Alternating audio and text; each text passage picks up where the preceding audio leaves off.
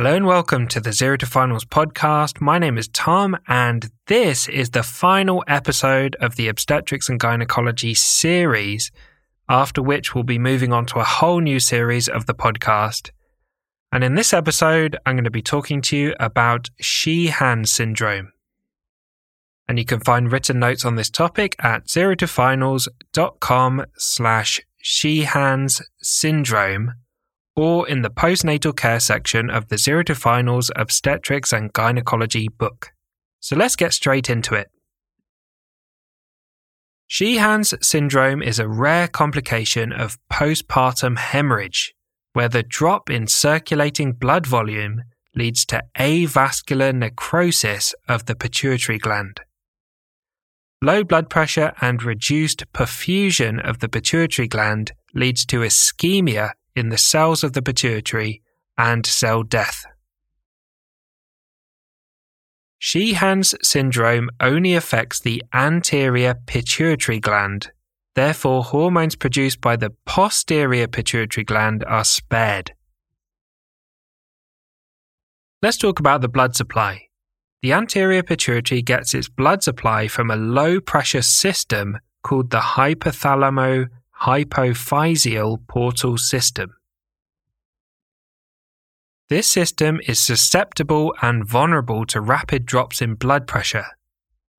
The posterior pituitary gets a good blood supply from various arteries and is therefore not susceptible to ischemia when there's a drop in blood pressure. Next, let's talk about hormones. The anterior pituitary gland releases thyroid-stimulating hormone, or TSH, adrenocorticotropic hormone, or ACTH, follicle-stimulating hormone, or FSH, luteinizing hormone, or LH, growth hormone, or GH, and prolactin.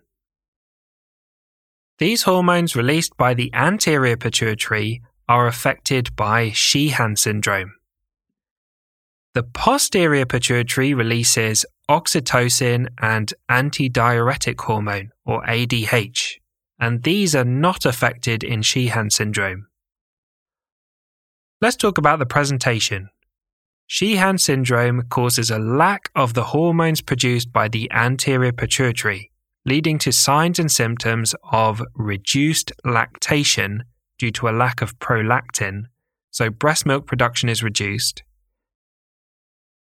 amenorrhea or absent periods due to a lack of luteinizing hormone and follicle-stimulating hormone, or LH and FSH, adrenal insufficiency and adrenal crisis, which is caused by a low cortisol level, and the low cortisol level is the result of a lack of adrenocorticotropic hormone, or ACTH, from the anterior pituitary,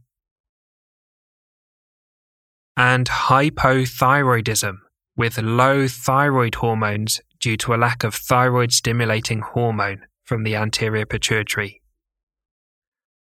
Finally, let's talk about management.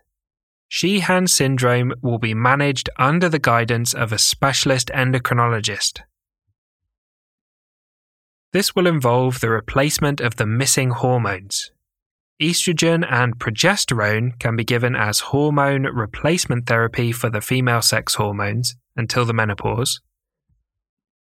Hydrocortisone is used to replace cortisol for adrenal insufficiency. Levothyroxine is used to replace thyroid hormones in hypothyroidism. And growth hormone can replace the absent growth hormone. So thanks for listening to this episode on Sheehan syndrome. As always, a big thank you to Harry Watchman for perfectly editing the podcast. As I said at the beginning, this is the last episode in the Obstetrics and Gynecology series, and from the next episode we'll be moving on to something completely new. If you've been enjoying and finding the Zero to Finals podcast helpful, consider supporting Zero to Finals on Patreon at patreon.com/ZeroToFinals. And you'll get early access to the Zero to Finals podcast episodes, the videos, how to learn medicine videos and podcasts, access to the Zero to Finals flashcards and questions, and many more benefits. And I hope you join us for the next episode. And I'll see you then.